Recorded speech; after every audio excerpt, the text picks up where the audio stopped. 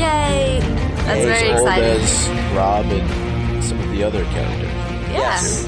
We're going through puberty. We're adults now. We are men. Yes, all of us. Except for the one lady. Yes. I'm now a man. Couple exciting things going on in the wider world. It's a week until Comic-Con in San Diego. I know there's actually a Game of Thrones panel there, event. A couple events happening at Comic-Con with some of our favorite cast members. Micah, who's going to that?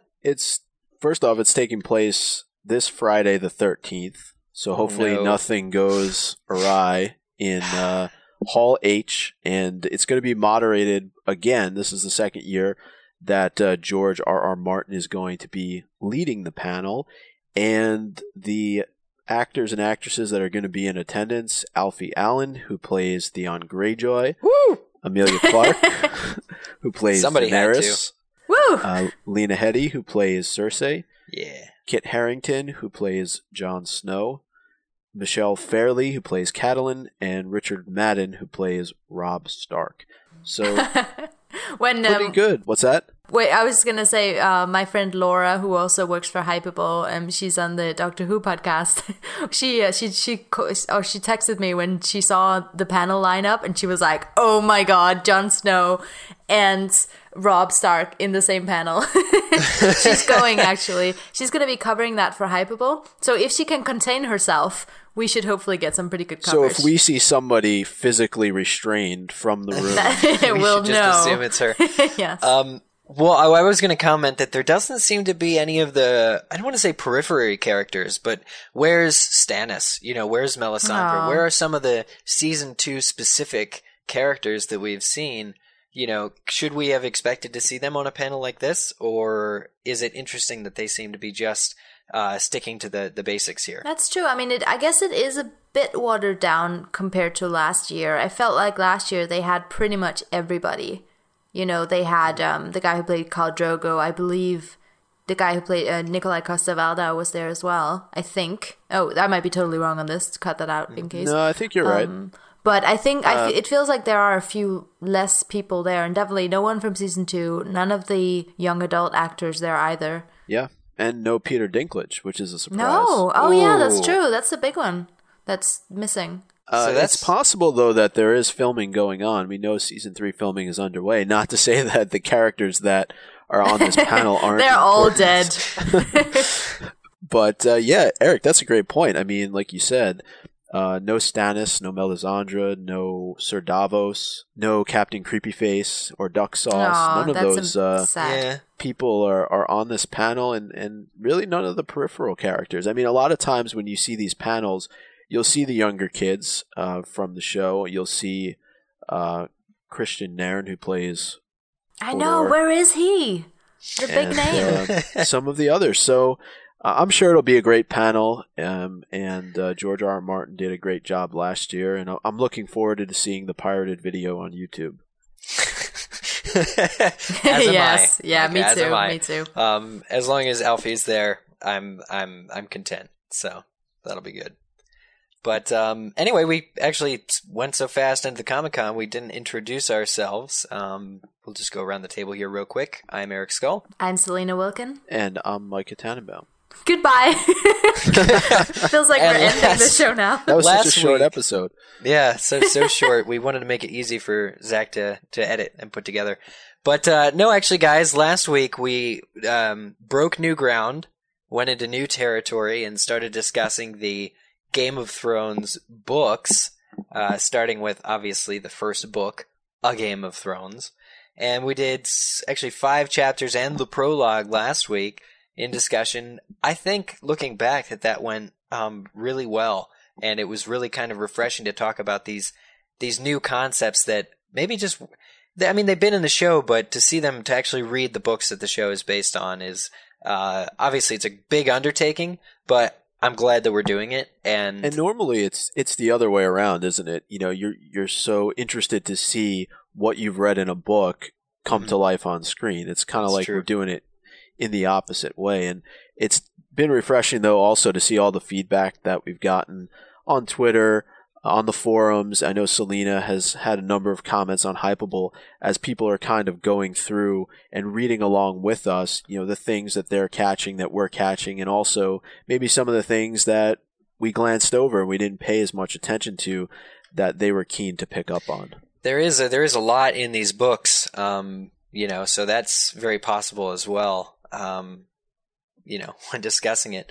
I just got to say, after recording last week's episode, I walked away with this grin on my face. Like, because we had just had a literary discussion, and there's nothing quite as rewarding as that. It's true. I mean, I'm so enjoying this reread. I sort of had this idea that, I would have to, there was homework now at the podcast. Oh my gosh. But then when I was reading the chapters for this week, I didn't want to stop, and I actually didn't. I accidentally read ahead. But I also didn't want to stop just because it was so exciting. Yeah, so no spoilers, Selena, for what's about to happen in the next chapter. But we are reading, this week we're going to be reading the 6th through the 10th chapter. Now, again, they're not numbered, so it's a little difficult to keep track. We use the Wiki of Ice and Fire, which actually we'll have to provide a link in the show notes. It gives us a list of all the chapters so we can, and they're numbered so we can keep track. But basically the chapters are just named after the point of view, and, certain chapters are the same point of view later forward in the book. So it might be a little hard to find where it is that we're starting, but on my page count, I think it's about page 60. I'll have to re-look at that. But we're starting from a Catelyn chapter this week. And are you guys ready to delve in? Yeah. Well, I don't want to interrupt her and Ned. No, I know. Diving in might be the wrong expression. They're kind of in the middle of something at the beginning of this chapter. Mm-hmm. They are in or the middle at the of end, something. I guess, technically. And well, basically, and George R. R. Martin writes this really interestingly, right? Because the first 2 paragraphs, he's talking about Winterfell. And he's like, it's really hot in the castle, blah, blah, and blah. describing the room. He's saying it's hot in the castle. It's built on hot springs. And then all of a sudden, the 3rd chapter, or the 3rd paragraph is, so when they had finished, Ned rolled off and climbed from her bed, as he had 1,000 times before. And I'm thinking, oh, so that's what she's thinking just about. What they do, when they're doing it. Yeah. Yep. Anything to stay warm. So, but I thought that was interesting that there are hot springs so far north. Obviously, where else would you find them than in a cold area? But kind of a volcanic activity happening underneath the surface of this earth. That's kind of cool. Yeah, I thought it was. It was really smart, obviously, to build Winterfell there. Clearly, those old Starks, had their heads in the right place. But I also like how Ned sort of he didn't like the heat. He just has the cold in his blood, and that's kind of interesting when you think about Daenerys, who literally has fire inside of her. The Starks maybe literally have ice. Yeah, and it's interesting that you should say that, because I think Song of Ice and Fire. The Stark blood is downplayed a little bit, where it's just like, oh, he obviously grew up in the cold, so he's more, suited for it naturally. Whereas the Daenerys fire in the blood seems to be more magical, But they might both be, equal parts magic and natural. We just don't know yet. I guess that's also kind of interesting in that way. Not that we're supposed to talk about Daenerys right now. I'm sorry. I read ahead. Yeah, you read the Daenerys chapter. I just want to talk about that. No, but where, Daenerys' dragons is such a big deal, whereas the Starks, they have direwolves. That's also a mythical creature that returned in this new era. And that's just kind of like, all right, then. Yeah, it is overlooked a bit. It is. It really is. Yeah. The other thing, though, that I wanted to bring up when Catelyn is just kind of laying there, going through her thoughts, she talks about having another son, and how she's of age still to bring him another child, and we do also get a little bit of backstory about how she was in fact supposed to marry Ned's brother. And that doesn't seem to sit too well with Ned. There seems to be a lot of tension there. And then there's also the mention of Jon Snow, and how Catelyn has always sort of wondered about who the mother is. And, there's a lot of contentious issues, obviously. Despite this great relationship that we see between Catelyn and Ned, there's a lot underlying, I think, that seems to bother both of them in different respects. I just can't help but think how amazing it is that, you know, you've got Catelyn and Ned, and I think that speaks to, you know, what a great guy Ned is. You know, they have all this baggage and they have all these like really big things between them, but even then they manage to have this really strong partnership, you know, a relationship that is, yes, it is because of duty, but they have actually grown to really, really care for each other strongly. Yeah, and I love the that. desire to bring Ned another son. It said, you know, she says, well, Rickon is 3, you know, it's been 3 years, time for another kid. You know, that's something you won't find between Robert Baratheon and Cersei, for instance. You know, Yeah, for but example. yeah, you actually won't. You know, she'll do anything to avoid having his children. But Yeah, but I mean, the interest isn't there, whereas Ned, Yeah. you know, we're meant to believe that he did stray to create Jon. You know, You're just Snow, all and it over said this as theory much now. in I this- love it. in this chapter, but otherwise he's remained completely faithful. And you know, later on in this chapter, they discuss all of their children and sort of what their fate will be.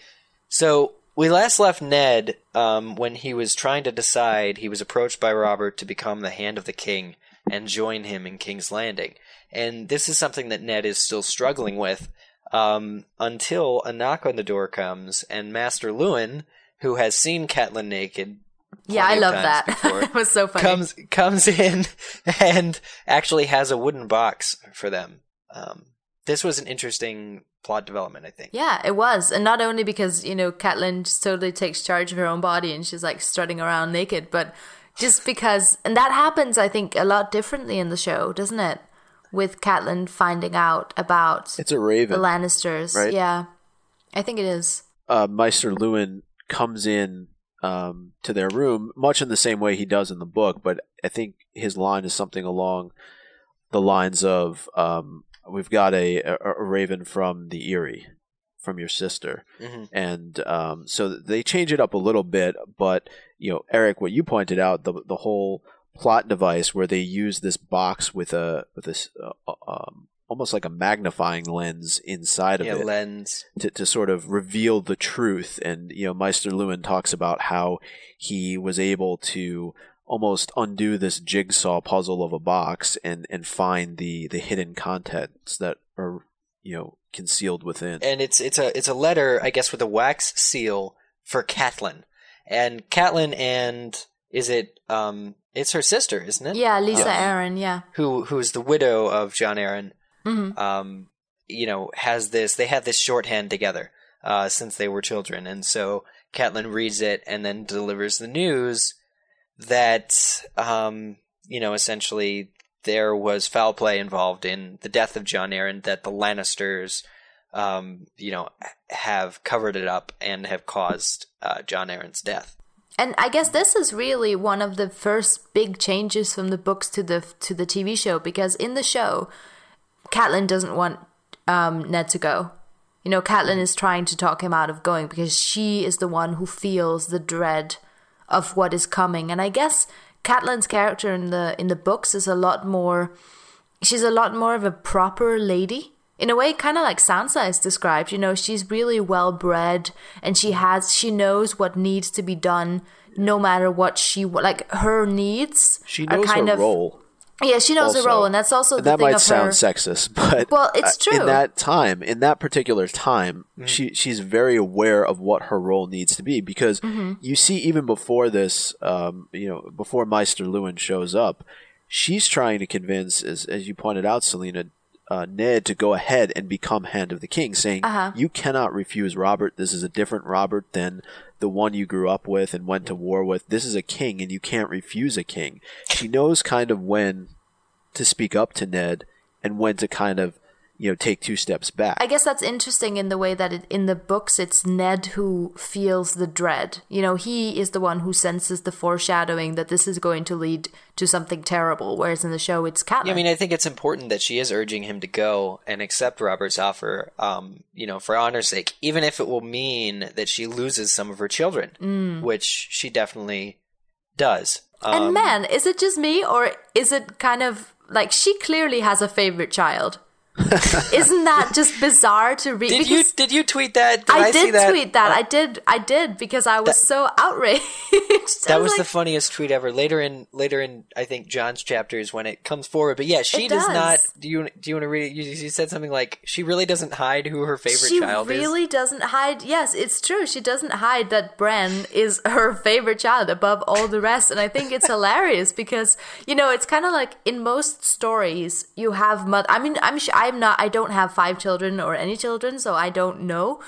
but I imagine some parents are not going to be all selfless and sort of like, I love all my children equally, blah, blah, blah, even though I'm sure some parents are like that. But it's just funny to see a fictional character who is so flawed and is flawed in this way where she's not this wholesome mother who just loves all her children. She's like, no, screw that.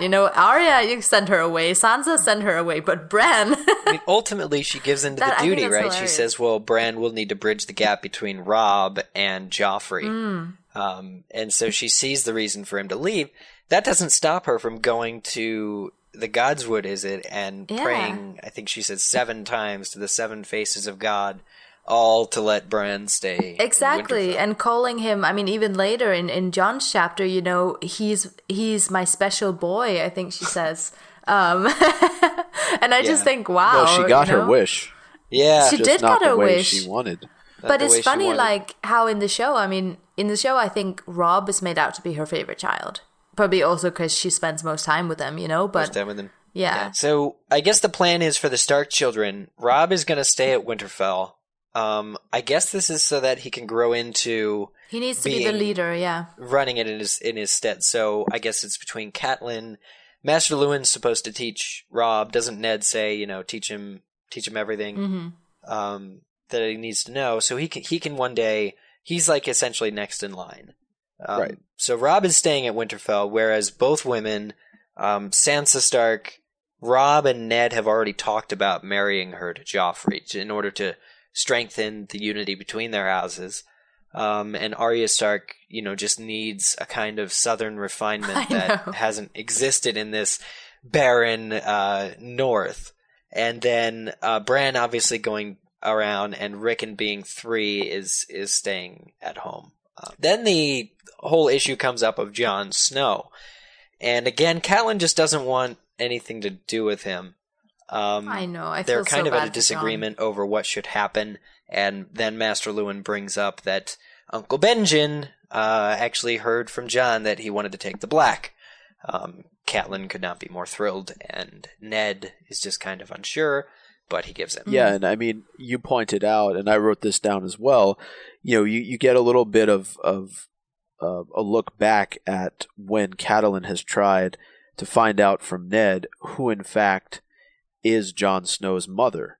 And, it's noted that Ned must have loved Jon's mother fiercely to not sort of betray her identity, because the name that she brings up is Ashara Dane, amongst probably others that she's tried to throw out there to see if they would catch on. And I thought that was really interesting because, yeah, Ned could have potentially loved Jon's mother fiercely, but doesn't mean in the sense that we're all thinking. And he also mentions that, quote, Jon is of my blood. And that doesn't mean that Jon is his son. It just means Are we pretty much sort of all in agreement? Like, are we all on board with the Lyanna Stark theory here? Well, I mean, I'm sure there are several variations of that theory. Yeah. I think reading this, having heard that theory prior to reading the books, reading this chapter, I thought, okay, clearly this is like a big mystery. We're supposed to wonder who's Jon's, who Jon's parents are, right? I mean, Ned is so shady about it. I guess it's said in the first year of their marriage, Ned is campaigning and he's off and he comes back with, the child Jon.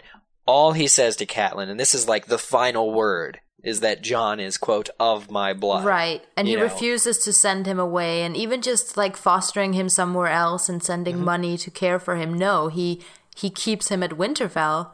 And that's kind of fit, if we, and I know we talk about this every time because we're all like, in with the theory. But if we say that Lyanna Stark is the mother, that's where the promise me Ned comes in, because Ned is too honorable to ever break a promise. no matter the cost. You know, he would rather lie, even though he's also too honorable for that, than to break a promise that he would send Jon away when he promised Lyanna that he would keep him hidden or safe or whatever it was. Yeah, I mean, apart from calling Jon Snow son, you know, really he's really just protecting him. You know, and in any way that he can. In fact, I think later on Jaime says, "I'll take an honorable man over an ambitious man." An ambitious man, yeah, any day. Simply because Ned is not going to betray that. And if it is a promise he made to his sister, you know, perhaps for her protection, for Jon's protection, you just get the idea that Jon has such a bigger destiny than what is, you know, currently available to him, that he has a purpose, that he has a heritage he doesn't know about. I love that kind of stuff is imbued in the text, because we see it in the next chapter from Arya. We see it in the following chapter with Bran. You know, they all seem to have their own destiny path, you know, ahead of them. And Jon's has been to, you know, learn as much as he can being a bastard, and you know, currently it's to go off and take the Black. But I just have a feeling from how all this is playing out so far that Jon is going to be a principal character, you know, later on down the line. And we've seen as much on the TV show. So perhaps that's not as much, you know, my reading into it as it is me having seen the show. But yeah. I think the evidence is there in the text. Yeah, no, I definitely agree. So going from Catelyn, we go to Arya's chapter. And this is cute, because just like in, you know, having seen the show, when I was reading about Master Luwin, I thought, they cast him perfectly. And now in Arya's chapter, I'm like, yeah, I can see this. She's not really horse-faced, the actress, though. No, okay, she's much not prettier. Horse-faced, not horse-faced. They always cast pretty actors to play supposedly ugly people, though, don't they? Isn't that a thing, though, that's kind of important, that she has the Stark's face? That is important, and that is interesting. Going back to the Jon thing, that she is the only one who looks like Jon. You know, all the others look like their mother. She looks like their father, like Jon does, like a Stark. And I like the fact that she has it's described as having the hands of a blacksmith, because I was immediately like, Gendry! Foreshadowing! So when Gendry holds her hands, it's like holding his own hand. Yeah, it's like...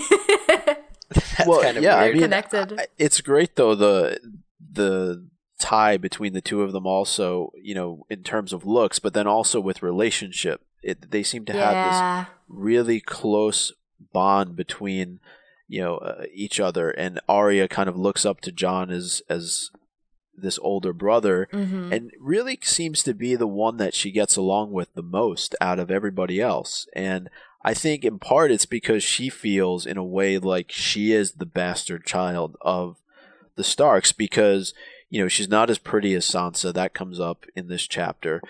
She's not as well versed in sort of the manners of being a lady, and, you know, she feels sort of isolated, because the group of people that she gets along with best are the guys, and, you know, nobody's going to really tolerate her being around, especially when you have Joffrey and Tommen who are visiting Winterfell. So Jon is really the only one she can go to, and now sort of as we read in the next couple of chapters, there's this separation coming, and I think it's very difficult for the both of them. Yeah, it's interesting that you mentioned that, because, you know, Arya feeling like an outcast. So far, we have three different kinds of outcasts essentially that we've met. You know, Tyrion physically is different than, you know, his family. His family is so important and illustrious, and, you know, he's an imp. He's a physical outcast from, you know, the honor that his family befits. Jon is an outcast through, you know, he's a bastard. He's born out of wedlock. He doesn't fit, you know, in that sense. And then Arya doesn't fit the traditional gender role in which she is, you know, has been assigned to become a lady.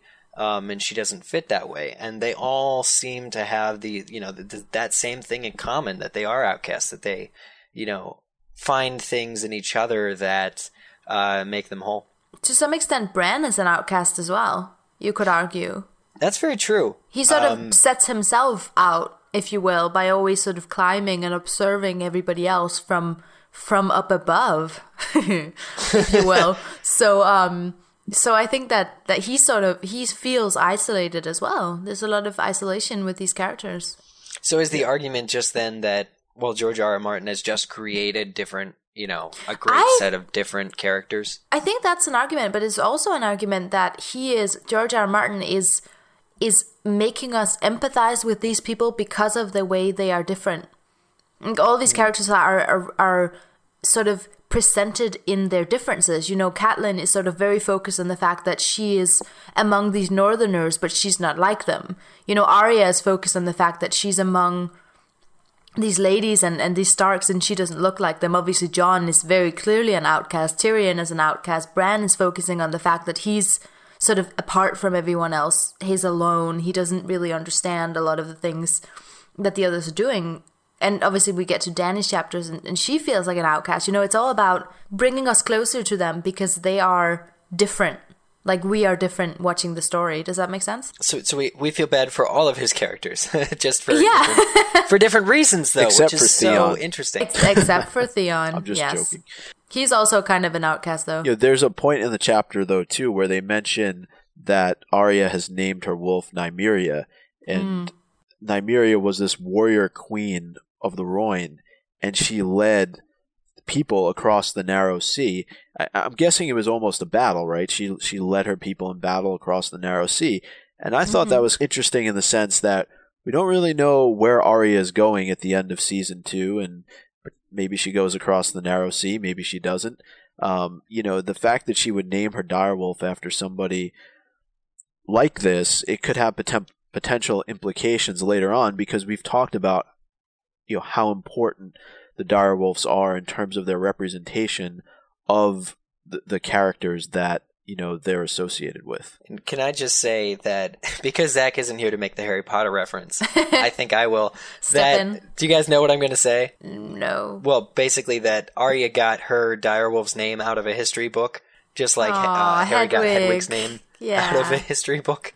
Named her Hedwig after a name that he had found, and so I think even Arya is chastised by, is it Bronn, or it's not Joffrey? It sounds like Joffrey, but he's just like, that's some name out of a book somewhere, so totally different than Ghost or Grey Wind. It's when Bran is going through trying to figure out a name for his direwolf, and he's thinking in his mind, he yeah, exactly. That's when it happens, because he also remarks that Rickon's name of Shaggy Dog is such a stupid name for a direwolf. They're so critical of each other, these siblings.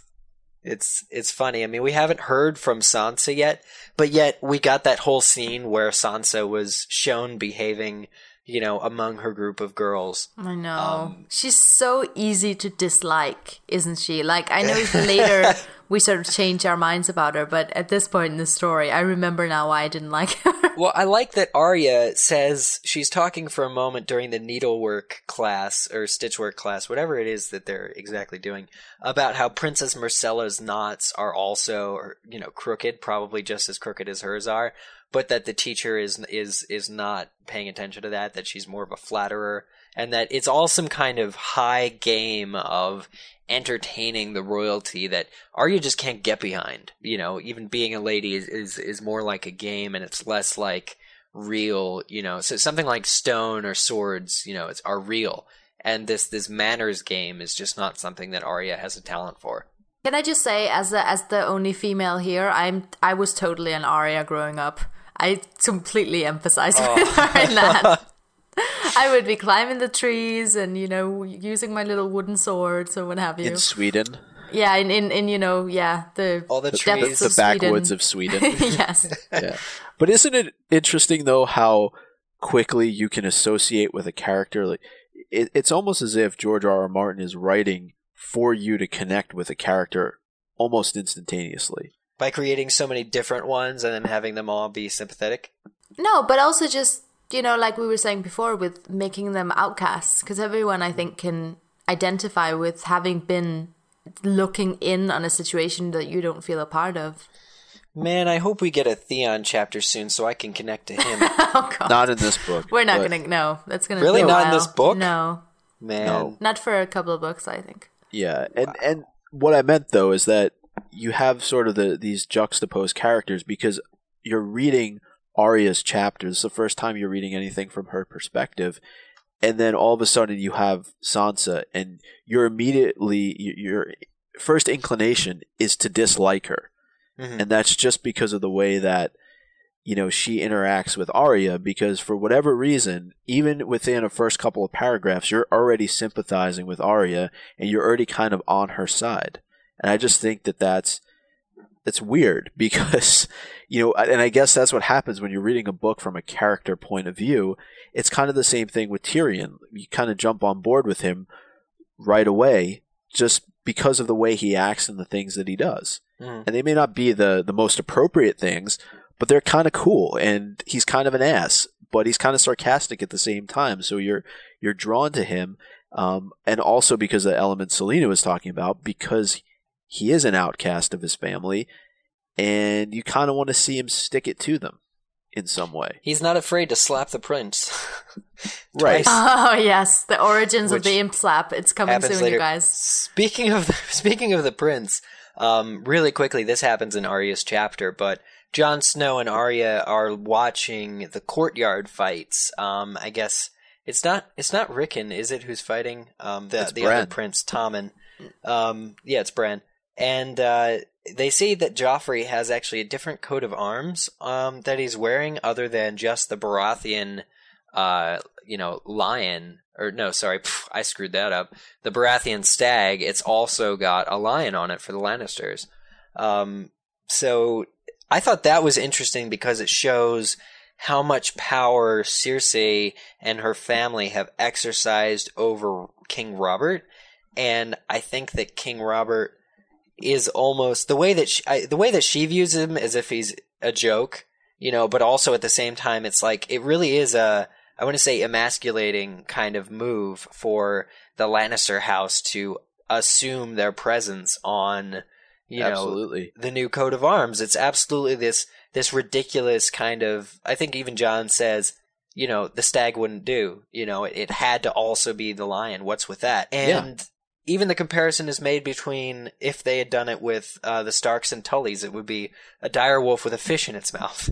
So Arya thinks that's ridiculous, but it's this dialogue that Arya and Jon have, and also, just what it says about the Lannisters and the Baratheons. I don't know if it's that they don't take Robert seriously. I just think maybe Robert has other things on his mind, and he's not as focused on what Joffrey is wearing every single day. But, that is a huge statement, because normally if this is Robert's son, he's heir to the throne, he should be wearing something that's emblematic of the house that he belongs to.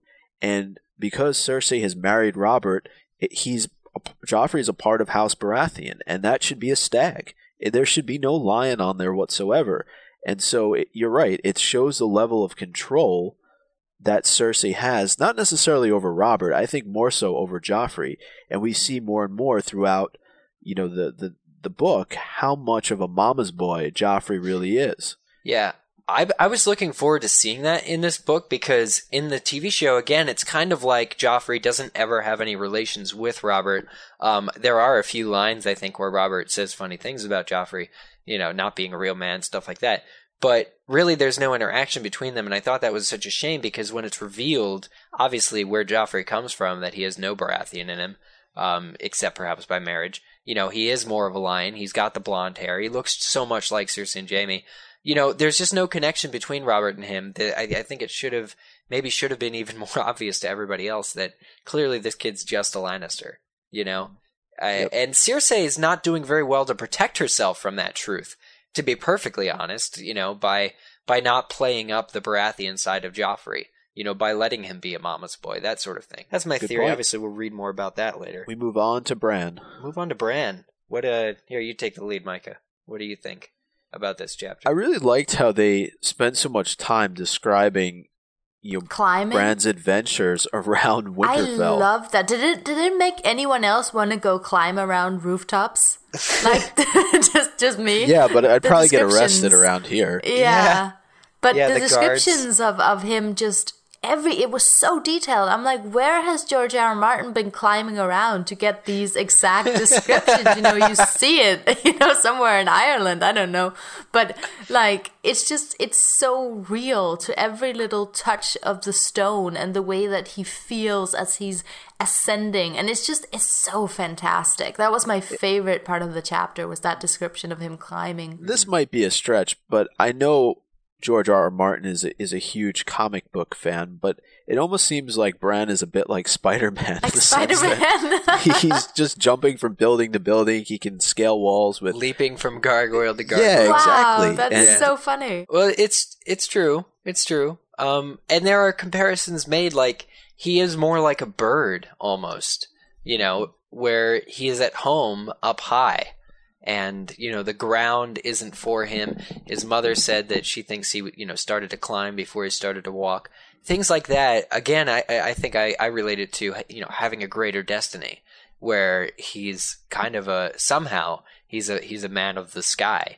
And, he's been grounded, but really, he has the capabilities to still take flight from all of that. And I think that's really interesting from a character perspective, reading this about him.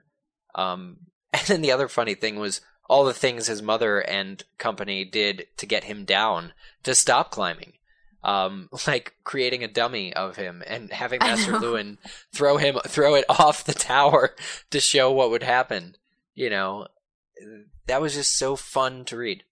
Yeah. He's being chased by the guards at times, and they tried to punish him once. Was it by making him sleep in the Godswood? Yeah, and then the Godswood, climbed out of it. He ends up in the top of the tree.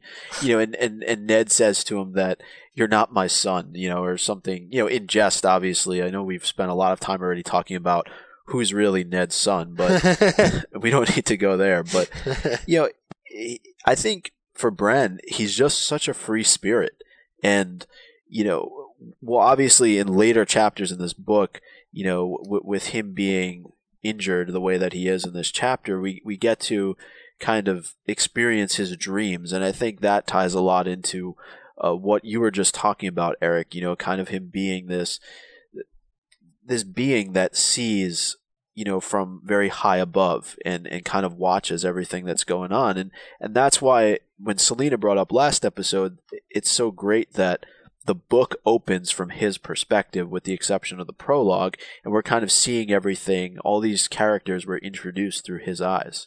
Yeah, that's a really good point. It does lend a certain weight or credence to his observations. Yeah. Mm-hmm. Having done that. Now, unfortunately, he obviously observes something that he wasn't meant to. Mm-hmm. Yes, he was. And we know this moment very well from the series. Even though obviously I think someone said last time, there's a lot more talking and a lot less action. Screwing? Yeah. Yeah, that's true. I think this part is sort of, it's so interesting because they're so obviously kind of in part to make sure that the reader understands, but they're very explicit about their evil plans, Oh, well, when they think nobody's watching, right? Nobody would dare. And they're kind of like half having sex and half talking about politics, which is kind of well, it seems cool. Jaime really wants the action, and Cersei just keeps talking. Well, I think she wants to be overwhelmed by him. Is the feeling that I got, because she is concerned. She has genuine fears about Stark, about Ned joining Robert. These old, I want to say college friends, college buddies, fratmates. Flatmates, whatever they are, Frat bros. Being hand in hand, brothers, really helping out. And in fact, she even says that she was sure that Ned would say no to it all, and that was why she was comfortable coming here to begin with. So I thought that was fascinating. And she's got a lot on her mind about the whole situation, about what happened with Jon Arryn. She says that given the relationship between Catelyn and Jon Arryn's widow, that, her sister, that she's surprised that she wasn't there to greet them, with her accusations herself when they first arrived at Winterfell. All this stuff, and Jaime's kind of like, you're right, Micah, he doesn't want the action. He's just kind of like, yeah, that's fine. It's fine. Let's just do it. And it's interesting though that this is being described through the eyes of a 7-year-old. That he says they're wrestling with each other. Mm-hmm. It must have been weird for George R.R. Martin to write what Bran is seeing. And then we all know what happens. We all know Jaime throws him out the window. But there were a couple of other things, particularly in this chapter, to note, I thought, for Bran. One was that he was very much convinced that his direwolf could understand what he was saying. He was very much scared of the weirwood because of its face. He doesn't like the weirwood, which is interesting. Yeah. I also thought it was hilarious. I don't know if any of you guys had the same feeling reading the part about Jaime sort of taking his hand and then sort of pretending like he's going to save him and then letting him go. I don't know if any of you guys thought Lion King, but that's what came to my mind. It's like exactly like Scar and Mufasa right there. Wow. Like the exact, if Jaime had claws, that would have been the scene. I'm seeing it now. It's playing in my head. Thank you. That's a good tie. That's a nice playing in the little movie theater in my head right now. Yeah. Scar throwing Mufasa off into the stampede. For lack of a Harry Potter reference, I'll throw in the Lion But this King. chapter, it opens with so much optimism because Bran is so excited. He's disappointed in a way that he's leaving Winterfell, but he's so excited to go away, to head to King's Landing. He really wants to be part of the King's Guard and to wear that cloak. And he talks about some of the members that have shown up here, but he says that actually Jaime Lannister is more of a member of the King's Guard than anybody else. And it's interesting that Jaime is the one that throws him out the window after that. Yeah. But there is so much sense of hope for him. And he's excited that he's not riding a pony anymore. That he's going to be riding a horse, and he's going on this great adventure with his father, and he's excited to meet like Sir Barristan the Bold and all these people once he gets there. And then it ends with him, just being tossed out the window. And I had never read the books before I saw, at least the first book, before I saw the show on HBO.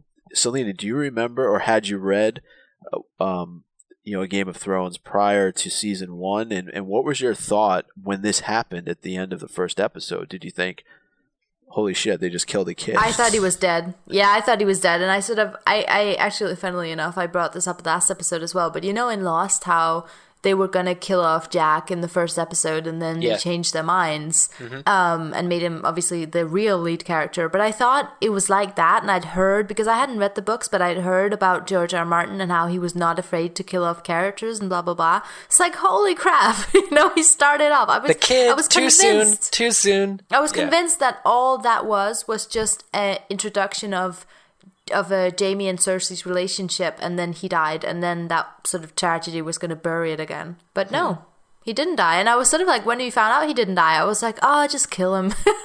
It's very heartless of me. Part of me wanted to go online and find out what happens to him, but I prevented myself from doing that. I waited a week to see. Well, that's a good thing. Aren't you glad you did, Micah? Spoiling ourselves is a cheap thrill, but I would never do that. What you're talking about? Yeah, so I guess moving on to Tyrion's chapter, if there was nothing else, it's been 4 days. It was a short chapter. It really was a short chapter. Not a whole lot. It was basically just Tyrion, like all this action's going on. Then we have like a short break in which Tyrion sort of spouts off these amazing one-liners. It's back to the action. Yeah, basically he goes down from the tower and then goes to have lunch with his brother and sister, and that's the end of the chapter, right? Obviously encountering people along the way. So it has been 4 days since Bran fell, but Bran is not dead yet. How about that? The little guy's got some fight in him. I think it's said later in this chapter too that the howling of his direwolf. Well, first of all, it wakes Tyrion up, or it rouses Tyrion. Basically, the direwolf that does not yet have a name has been howling ever since Bran, was I want to say hospitalized, but fell. I mean, remember his direwolf was even howling at him not to start climbing. Yeah. It's as if the direwolf had this superhuman sense of, or super wolfian sense of, psychic ability, where he could tell that obviously something was going to go wrong. And someone even said that, like in the chapter, I don't know if it was Tyrion or someone else, that they sort of hinted at the fact that Summer's howling was keeping Bran alive, which I thought was interesting. Summer is going to be its name. The wolf, yeah. Yeah.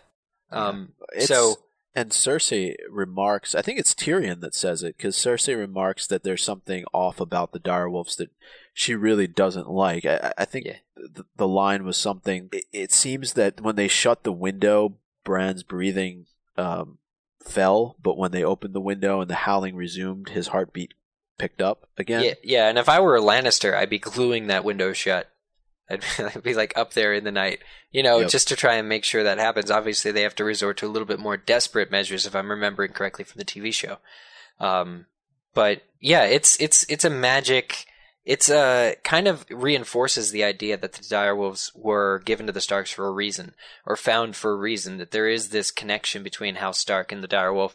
That it's not just as simple that the two creatures, specifically Bran and Summer, are keeping each other alive, or that their bond transcends the norm. I mean, the real kind of center of this chapter is the meal that they're all having. Tyrion is there with Cersei and Jaime and Cersei's children. Let's not hold on. Let's not skip the imp slap. Oh, the original imp true. slap, 1.0. out of respect for one of the first titles of our show episodes. Yeah, I was so excited.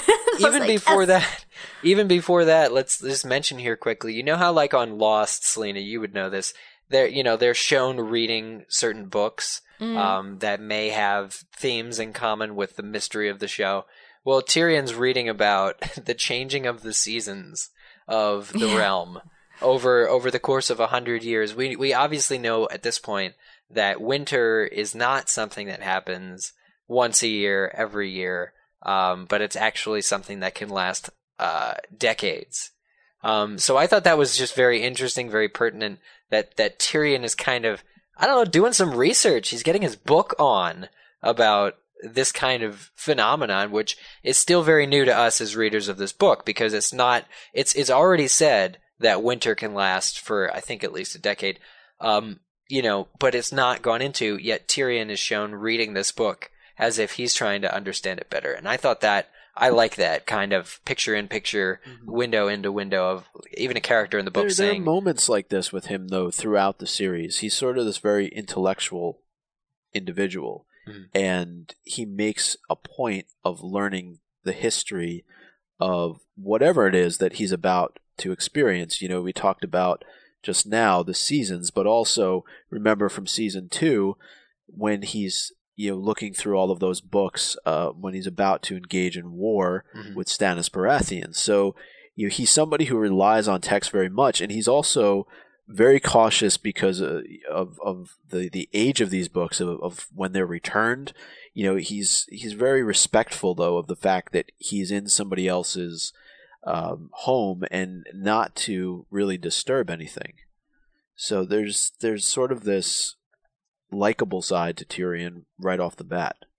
He says to the other guy, the younger man who's sleeping, this is the only full text I've seen of this, the full copy I've seen of this one text. Make sure you return it carefully. And he even repeats himself. It is said patiently. He repeats himself so that that the guy can wake up and then go do it. So, I think that characters in books who appreciate books, that's sort of that means that we as readers of books sort of instinctively like them, doesn't it? Well, I gotta say, after I read that chapter, I put my book down and went to get a drink, but I put my book down very carefully. Oh, out of respect. I say, okay, thank you, Uncle Ray. You taught me how to handle books. I was like, because Tyrion cares about books, I too shall. But yeah, so that was fun. Tyrion leaves, goes downstairs from the tower, and comes up with Joffrey, actually, and Clegane, Sandor Clegane, the Hound. The Hound. This is so interesting to me, the Hound, and because seeing him on the show, having seen him on the show, reading about him and trying to see him as just a regular, character. I'm sure it'll be a little while before we get a point of view from him if we do, but I'm just trying to figure out what he's all about, because he seems to be perfectly honest, he seems to be on Joffrey's side in this whole scene and not on Tyrion's. Yeah, he doesn't like Tyrion. His job is really to protect Joffrey, and Tyrion is... You see his perspective on Tyrion right away, is basically to treat him like an imp and to treat him as if he's non-existent. He basically says that, the air is speaking to me. Where is that coming from? And he basically does it for Joffrey's amusement, and also probably because I don't know that he likes him very much, as Selena just pointed out. Imp slaps. No, I guess I don't really know what there is to say about that, except that it sort of makes us like Tyrion. I think that's sort of a funny thing, how we read these books from the point of view of certain characters, and then again, we like the characters that they like, and we don't like the characters that they don't like, which is always interesting when then you get someone who you like, and then they don't like someone else that you like, and it gets it gets really confusing. Like later in the chapter as well, I think, because we've just been introduced to Jaime, who we hate now because he threw Bran out the window. But then Tyrion is like, but he's my brother and he's nice to me. And then we're like, but are we supposed to like him now, That is conflicting, because he says something like, he says he can forgive him for most things because Jaime was always slightly more accepting than everybody else. Yeah, sorry that went off on a tangent there, but... That's fine. But yeah, no, I think that's so funny, because that's like, when I first read that, I remember hating Jaime and then reading that line, and then sort of the first spark of my acceptance of Jaime came in right there. And I was like, But he just threw a kid off it. I know, but I was like, yeah. Do you think it's right what Tyrion does, though? I mean, he's trying to teach Joffrey in the sense that Joffrey should be going and paying his respects to Catelyn and Ned after what's happened to Bran. He acts out a little bit and says that I don't really care about that kid anyway, but... Is it right for Tyrion to be disciplining him? Is it right for Tyrion to be physically assaulting him? I mean, violence is never the answer. But I do think that said, some kids deserve that. No, but I do think it's bad because it sort of teaches Joffrey that that's what you do. that's the whole child rearing thing. But I do think that I like when Tyrion tries to talk some sense into Joffrey, because he does he tries, and he does sort of have this, he loves Tommen and Myrcella. He sort of makes that clear throughout this chapter that them two, they are actually decent kids. Joffrey is not. And Tyrion wants Joffrey to be decent. He's just disciplining him the way an uncle would, really. I mean, the slapping thing, okay, that is an overstep because he's not his father. But I think it's really the only way you're going to get, something through to this particular kid. And I do not advocate slapping just any child. But, in this case, for the purposes of the book, I think it is effective because that clear. What? Yeah, I feel like I do have to do that because some of the things Theon does I can't get behind either. But, we've talked about that on previous shows. I think, Joffrey, it works, doesn't it? I mean, that's the point. Joffrey, it's been 4 days. Joffrey has not paid his respects about Bran. Now I'm just getting confused. And, it's time for him to do that. It's just what the heir of the king should do, especially when it doesn't involve a monthly journey. It's not like he's at King's Landing and isn't even going to send an owl saying sorry about that. He's in their house, eating their food, drinking their wine, I assume, if he's that young, to be able to do that. And he hasn't made the trip literally up one tower to go say sorry. It is a kind of little shit thing to do, and I'm glad Tyrion sets him straight for that. Okay, well, let's move on to the meal that's had here between the Lannister family. It's very clear that Tyrion knows something's up. He intimates throughout the entire conversation that Cersei and Jaime had something to do with what happened with Bran. Here's the other thing, is that they're not hiding. He says they're looking more like twins than ever because they're both dressed. They picked the same color of. They might as well be wearing the same damn thing. because they're both wearing green, which brings out their I eyes. know, that's so They're funny. sitting next to each other. I'm thinking, what's going on here? It's look-alike day. It's like they're 5-year-olds, you know. Their like mom they're- dressed them up. Like. We're twins, so we had to dress alike. Yeah, it was a bit over the top, I thought, especially if they're, I don't know, trying to hide their sameness, their oneness, their unity. I mean, they are Lannisters, so there is that pride where they would be happy to show off their golden hair. But on the other hand, I'm thinking, Tyrion, he can't help but pick out that something is amiss. Well, I think it's Tyrion just the knows general them both conversation. really well, and he is a really clever guy. I think he knows what's going on pretty much, you know. What I don't think we have seen at this point, because this is the first Tyrion chapter, isn't it? Or did we have a Tyrion chapter last No, week? we had a Tyrion chapter last time. We met Tyrion through Jon's chapter, didn't we? But I didn't think we had a Tyrion chapter. Oh, you might be right. No, Yes. yes. This is Okay. the first time we're seeing things from his perspective. From his perspective. So what we haven't seen is what he thinks about Jon Arryn's passing. Because that obviously, like, if it had said anywhere that he was suspicious about Jon Arryn's ending, he has no reason at this point to be, other than the fact that he's a clever guy. It really could have, if he was implicating his brother and sister in this, I think he's just dangerous. I think that's all it is because Jaime's like, he is playing with him, but I really don't think he suspects them at this point for having done, specifically anything to Bran. Or I think it would have, talked a little bit more about how Jon Arryn was obviously murdered or something. Because we see in this series, at least, that Tyrion takes those kinds of beheadings and usurpings and poisonings very seriously. As Hand of the King, he certainly doesn't want it to fall to him later on. Yeah, but Tyrion seems very this is the other thing I think that really kind of draws people to Tyrion. Tyrion seems concerned about Bran. He himself goes and visits him. But I think it's more so that as the conversation goes further, Tyrion becomes more intrigued. Jaime even makes the suggestion, they should just put the boy out of his misery. Well, that's interesting to say if you're just kind of having random conversation about the boy's health. They talk about the fact that he's going to be a cripple and he's never going to walk again and all these terrible things. Give me a good clean death. Yeah.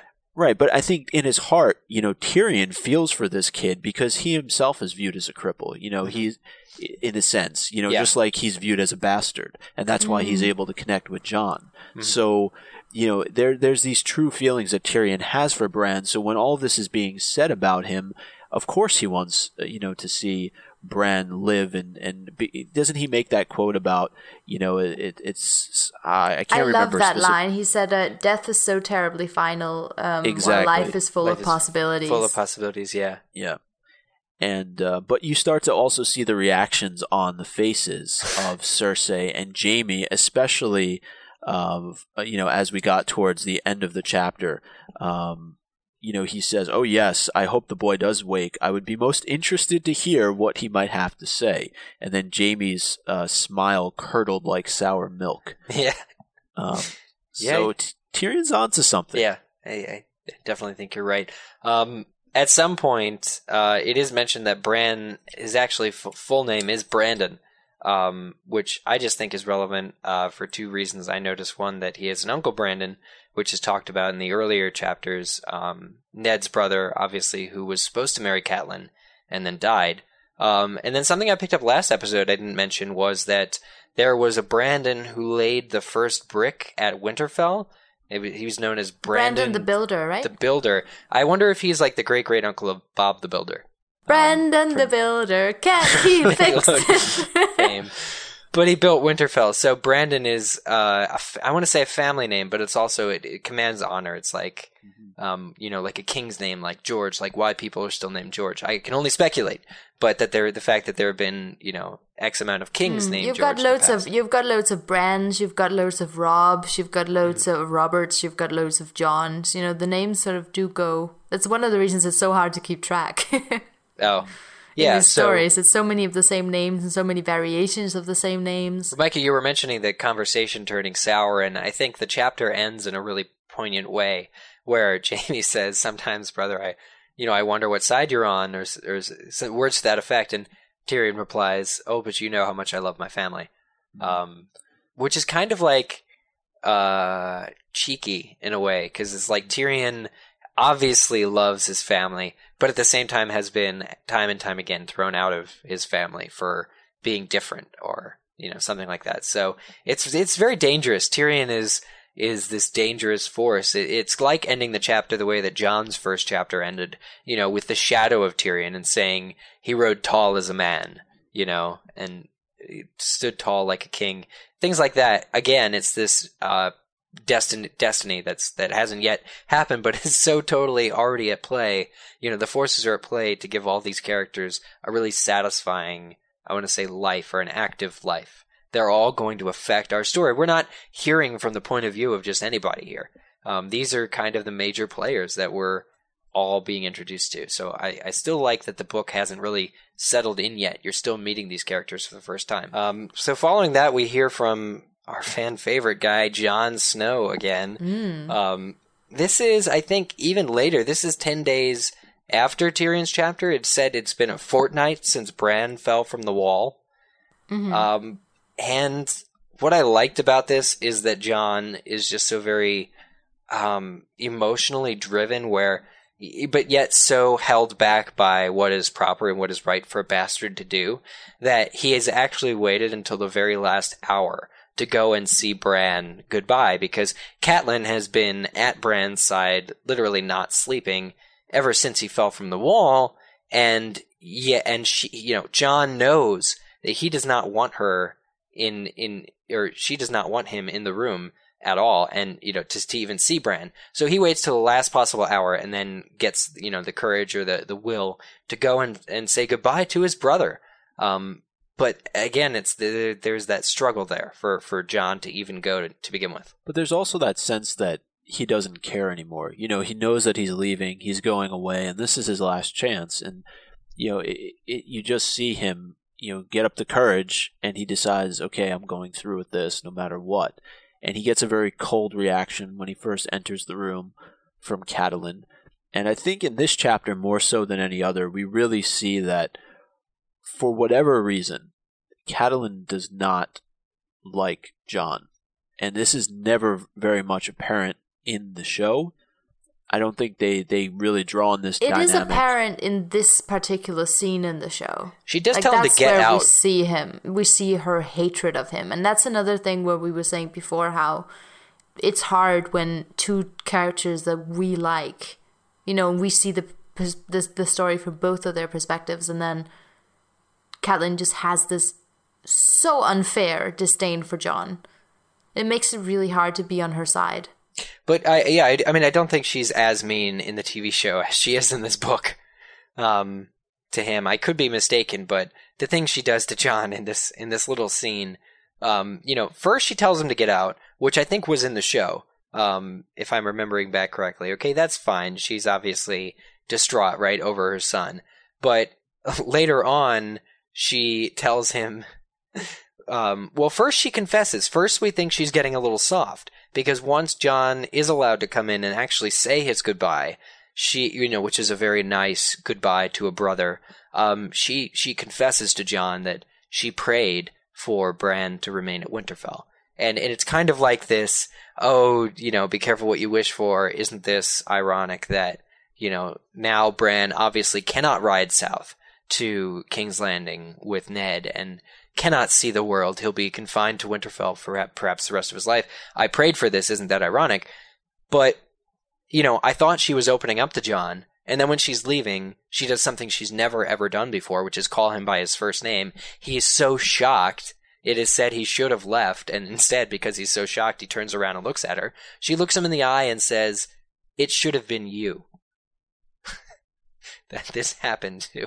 Yeah, that's I probably feel like one that of the happened coldest in the statements. show, didn't it? Yeah, I mean, what's the deal? I thought she was opening up to him. Now I just think she's bipolar.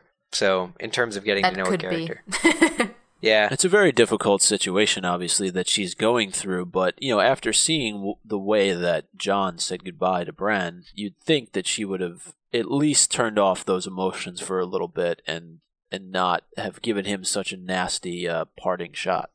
She is very flawed. or we talk about how characters are flawed sometimes, and the fact that she didn't turn that part off is just a flaw. I guess it's not worthy of a fancy psychological term. I guess I should take that back. But she is mean to him, and I think it isn't John's fault that she hates him, but he is obviously more than prepared for that kind of backlash. That's why he waited so long for, to see Bran to begin with.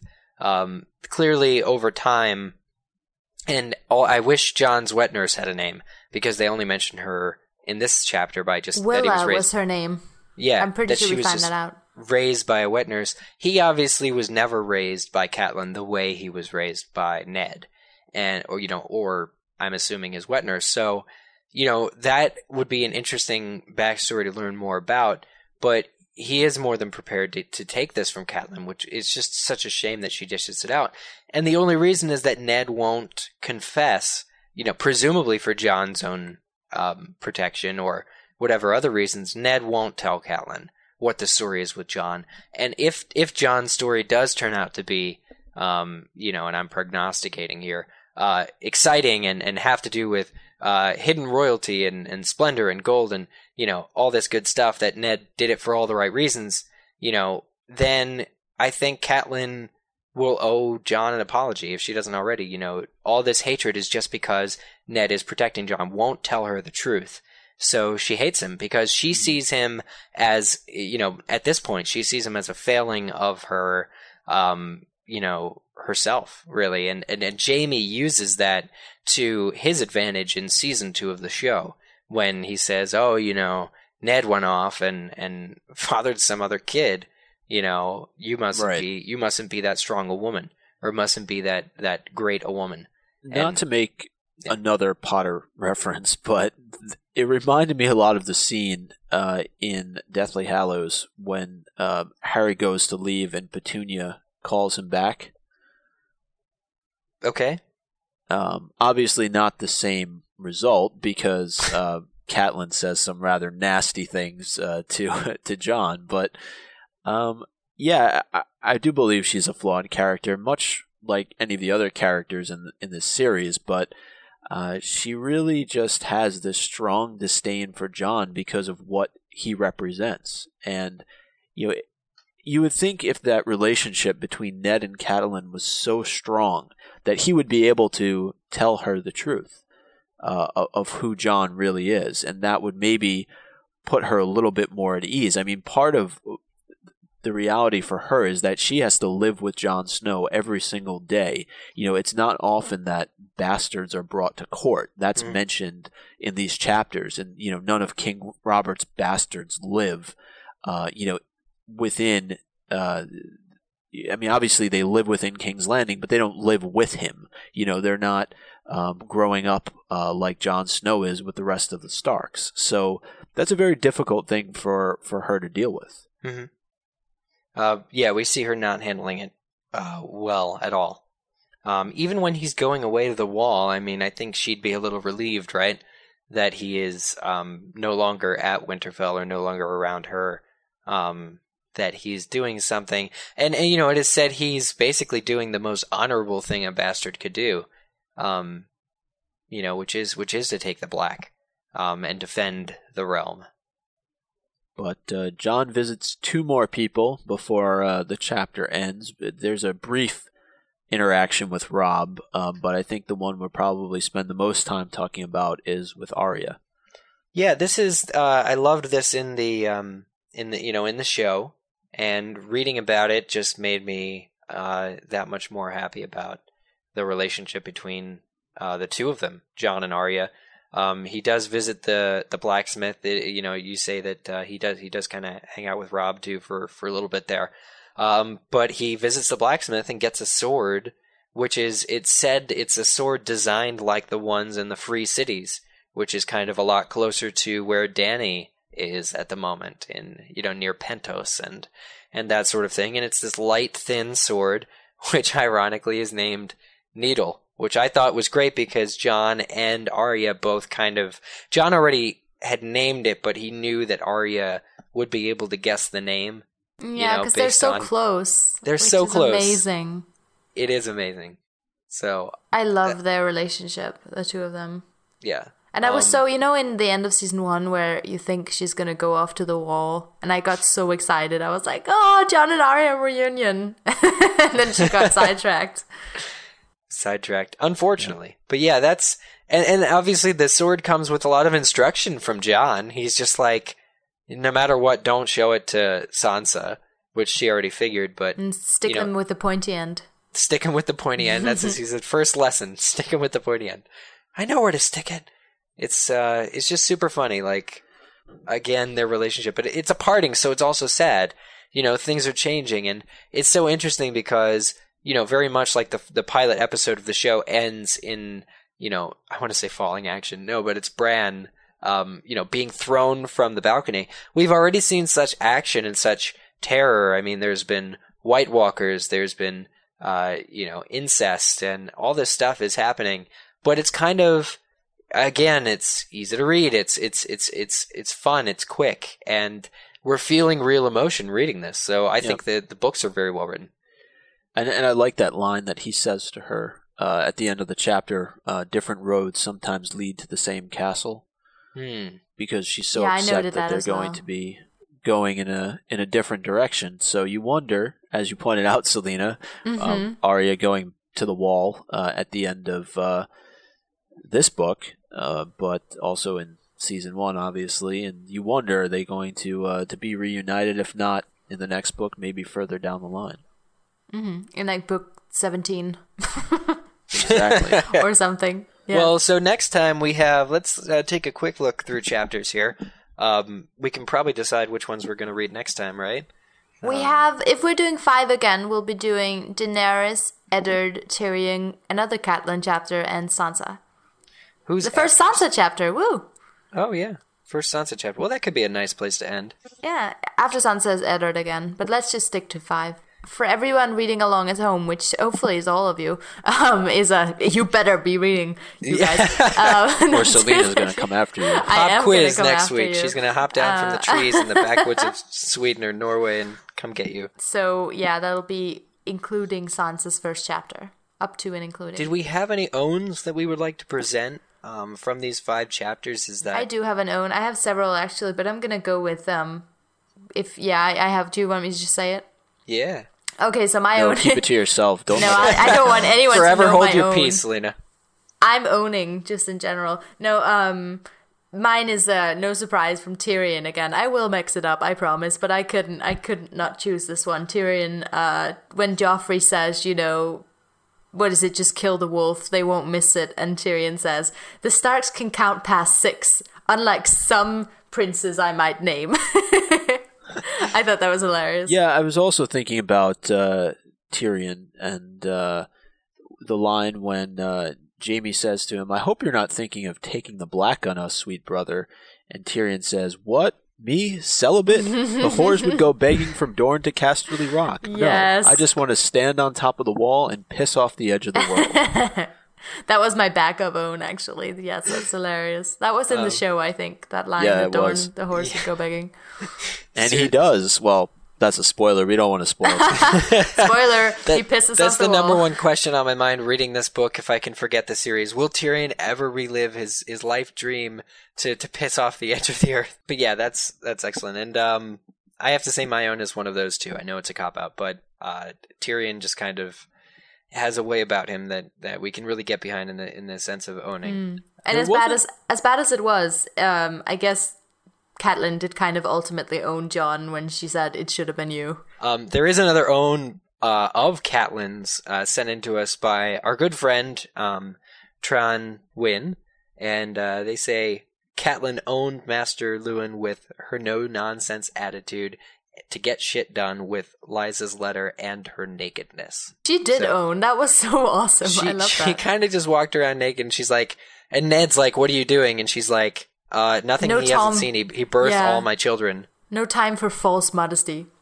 Yeah. So that was cool. Yeah, we do have some Twitter questions, so we can kind of transition to those. Yeah, the first one comes from Becky, and she asks, just curious, have you guys ever discussed how all the women on Game of Thrones are well-groomed? And the answer to that is no. I don't think we've ever discussed that. But you know who has discussed it is Natalia Tena. Did you guys read that interview where she was discussing that particular naked scene that she had and making comments about the historical inaccuracies? Oh, no. Why, did she take issue with it? She did. Oh. She said she had a huge, apparently, discussion with the costume designer about how she should have not looked that way as she did, which I thought was funny. I agree. If we're talking about that kind of grooming, I can see what the point is there. But I think in general it's mentioned in Arya's chapter. She says in Jon's chapter at the end, when he gives Arya the sword, he talks about shaving, and Arya says, "But women don't shave," which I just thought was curious to wonder what these girls. He references Septa Mordane's legs and how hairy they are. Yeah, it'd be interesting. I don't know how he saw them. Well, it's probably something you can't questions. unsee once you've seen it. Yeah, Micah, if I had to guess. So, I'm just wondering what the women of this world actually look like if they don't shave. I guess that constitutes as good a discussion as any, unless you guys had anything else to add. No, Becky, if you want to discuss this further. So Many Owls said on the Game of Thrones forums had a really long sort of in-depth email about the significance of everybody's direwolves because we were kind of uncertain about that. So Many Wolves says, you guys talked about the true meaning of the wolves in the series and if there's anything more to them. I really don't know if this is what you were looking for, but I think they certainly reflect the characters that each wolf is tied to.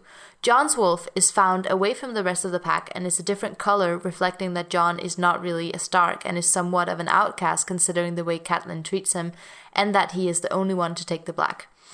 Arya's wolf is lost along the way to King's Landing, and as far as we know, is probably still alive. This reflects how Arya is lost from her family, and even though we know she's alive, the rest of her family doesn't know her whereabouts, and throughout the second book, many characters state how they don't know her whereabouts and that she's probably dead.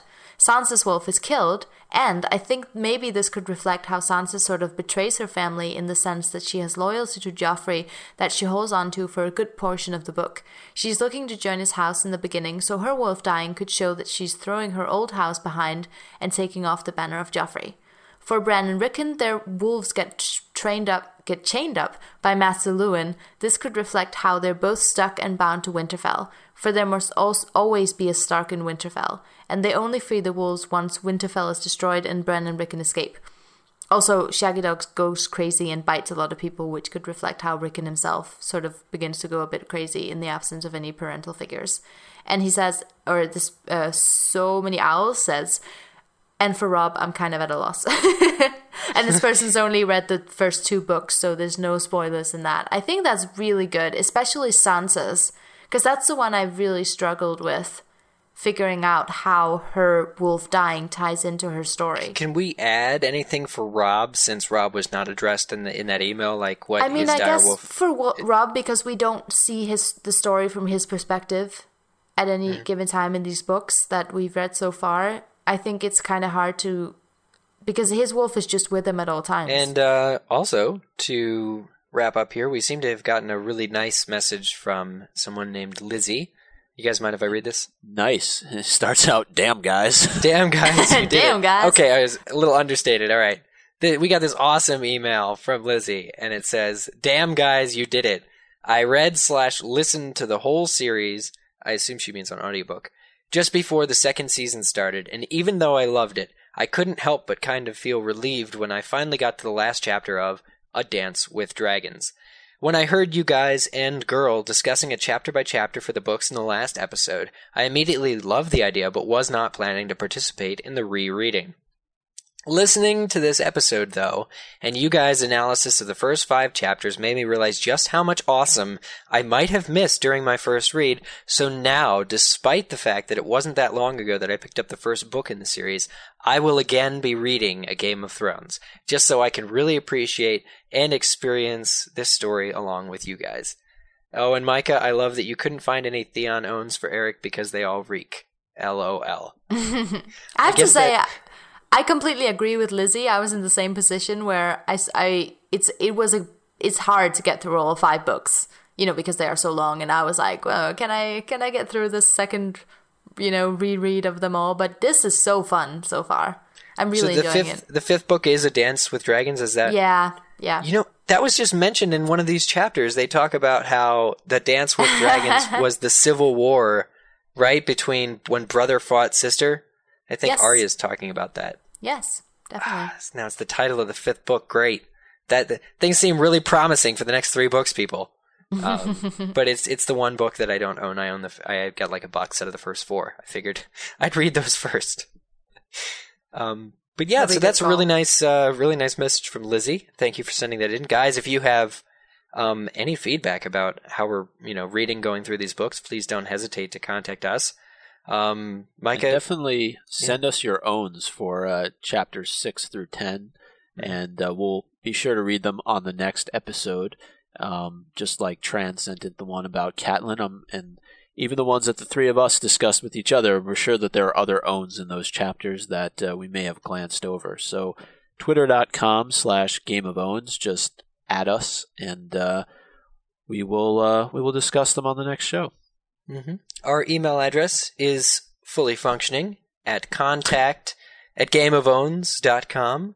You can email us any question at all, or suggestion, or comment, and we will read it there. In addition to on our Twitter, you can find us. You can find me and all the fandoms that I cover and that everyone else covers on hypable.com. That is hypable.com.